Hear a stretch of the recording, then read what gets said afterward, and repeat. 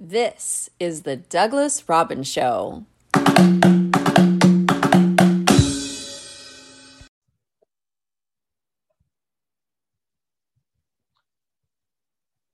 Good afternoon and welcome to Douglas Robbins' Den of Discussion. I think today is going to be a very interesting topic for all of us, and that is interrelatedness, connectedness. So I'm going to tell you a story quickly about a tribe, an indigenous tribe. So there was a reporter who kind of stumbled upon them and saw it was very community-oriented, all the children playing in a community-oriented way, even the bigger kids taking care of the little kids and all that. They were all holding hands, smiling, have a great time. So he wanted to test a Western approach, meaning a more selfish, egocentric approach to their games. And so he introduced a game, whoever kid ran the fastest to the boundary line got a basket of candy. And these kids obviously don't get candy very often.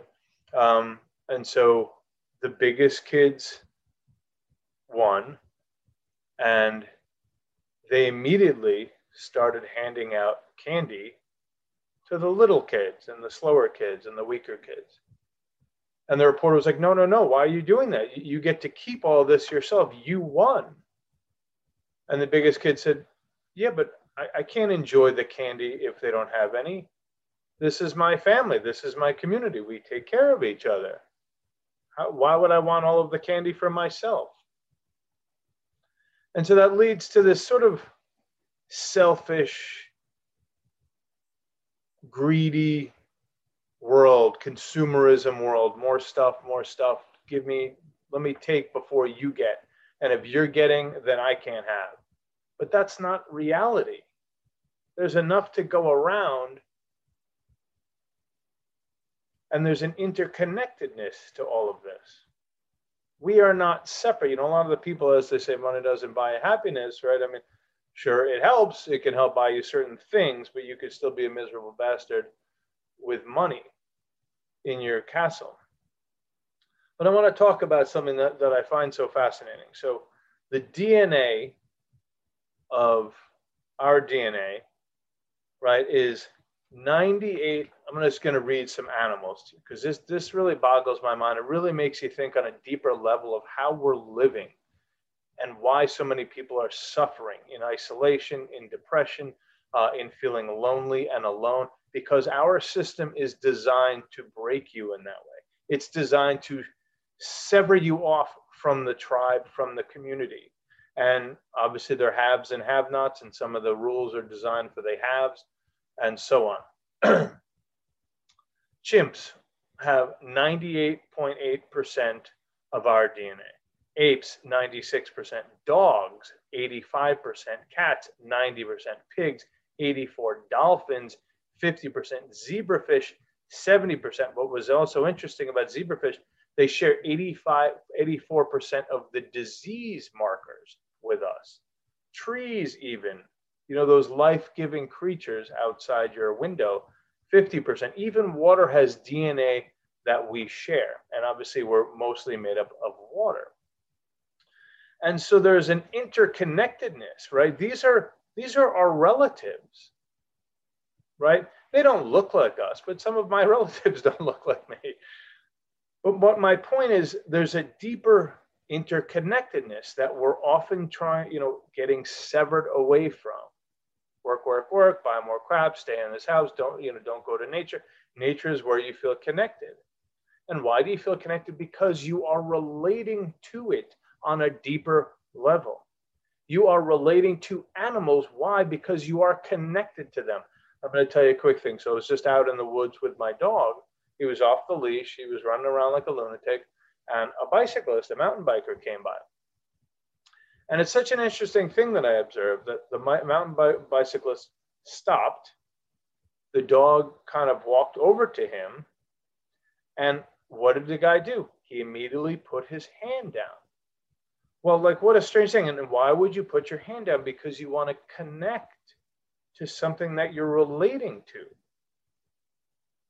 You're not going to do that to a raccoon or something like that, maybe because you would be maybe afraid or something. But all these creatures, there's an interconnected. Why would we want to pet our dog? You know, if we were really the only selfish creatures, many in our society, we want you to believe, we wouldn't have compassion. We wouldn't care about anybody else. Why would we? If that's what we are, is selfish, only care about me, well, then there's no room for anything else. There is nothing else. I'm going to tell you something else. So they found that compassion is actually the strongest emotion. And that is when there is a tsunami or a 9/11 or a volcanic type of event. People's hearts open and care about people otherwise they wouldn't give a damn about. Isn't that interesting? 9/11, I lived in New York City, and I can't tell you the amount of love and compassion I saw from absolute strangers to one another. It was remarkable to me. So this is where we relate on this deeper level, not in this mental ego, I get mine before you get yours. That's destructive. It's destructive to you even. When you feel that way, you feel yucky, don't you? You feel cheap. When you're only worrying about yourself. So it's fascinating to me, the connectedness. I've often felt disconnected from the world. I've often felt like I'm kind of isolated. And it made me think, well, of course, because I don't always feel like I'm connected to the community at large or to people with similar interests. I'm just stuck in a job or making money or paying bills, right? You feel like enslaved or a workaround. Well, that's not the broader self, right? That's this smaller self, the playing small self. But this isn't the true self. This is sort of a fraction of the self because we're engaged in needing to make money or we're isolated. But there are so many communities across the globe, not to mention Scandinavian countries, etc., that time and time again, they are voted the happiest places in the world. Well, there's a reason that many Americans are depressed and suicidal and frustrated and angry, because we're not working as a community. We're not working as an interrelated populace. You know, how many times, I remember I used to, live in New York City, as I mentioned. People walk by the homeless, or I maybe even walk by them, desensitized, after a while you don't care. It's similar to watching the news, right? You see this bombardment of sorrow and hardship in the news, and eventually you become desensitized. Your heart closes to this. Well, there might be a reason your heart closed to it, because you're getting overloaded with it. But there's also plenty of compassionate things that they don't show you, and I wonder why they don't show it to you. But I just wanted to share this to this fascinating interconnectedness. We're related to these animals. Why would we want to hang out with them if we weren't? It would make no sense. Why would you want to hang out with someone you have nothing in common with? Do you hang out with friends you have nothing in common with? No. Or relatives or anybody else.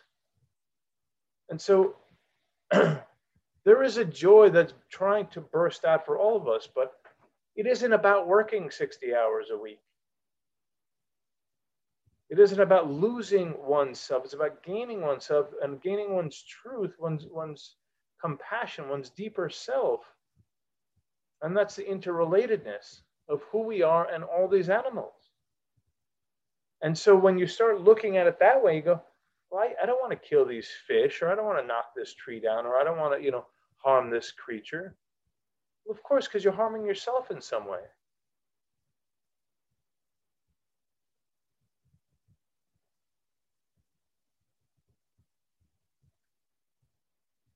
It's fascinating when something big happens, like a tsunami.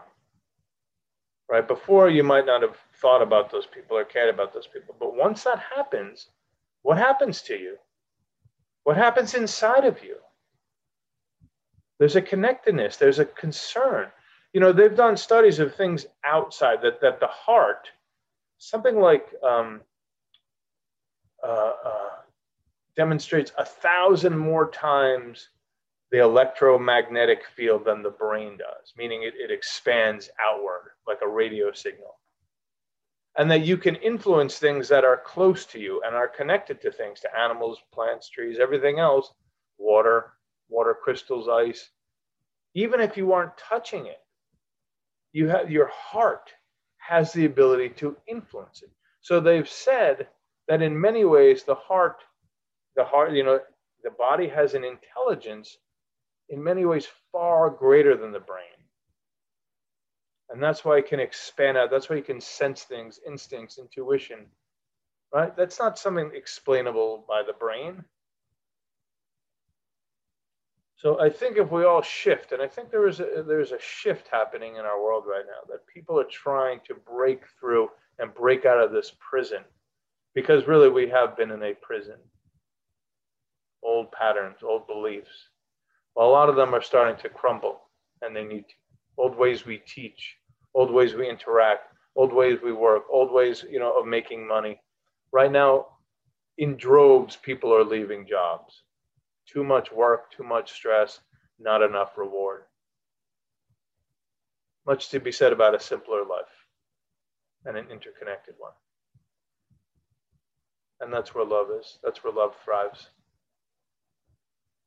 That's where love thrives. Only damaged people are selfish because they never got anything. They never got enough of what they needed. We heal together. Have a great day. Thank you.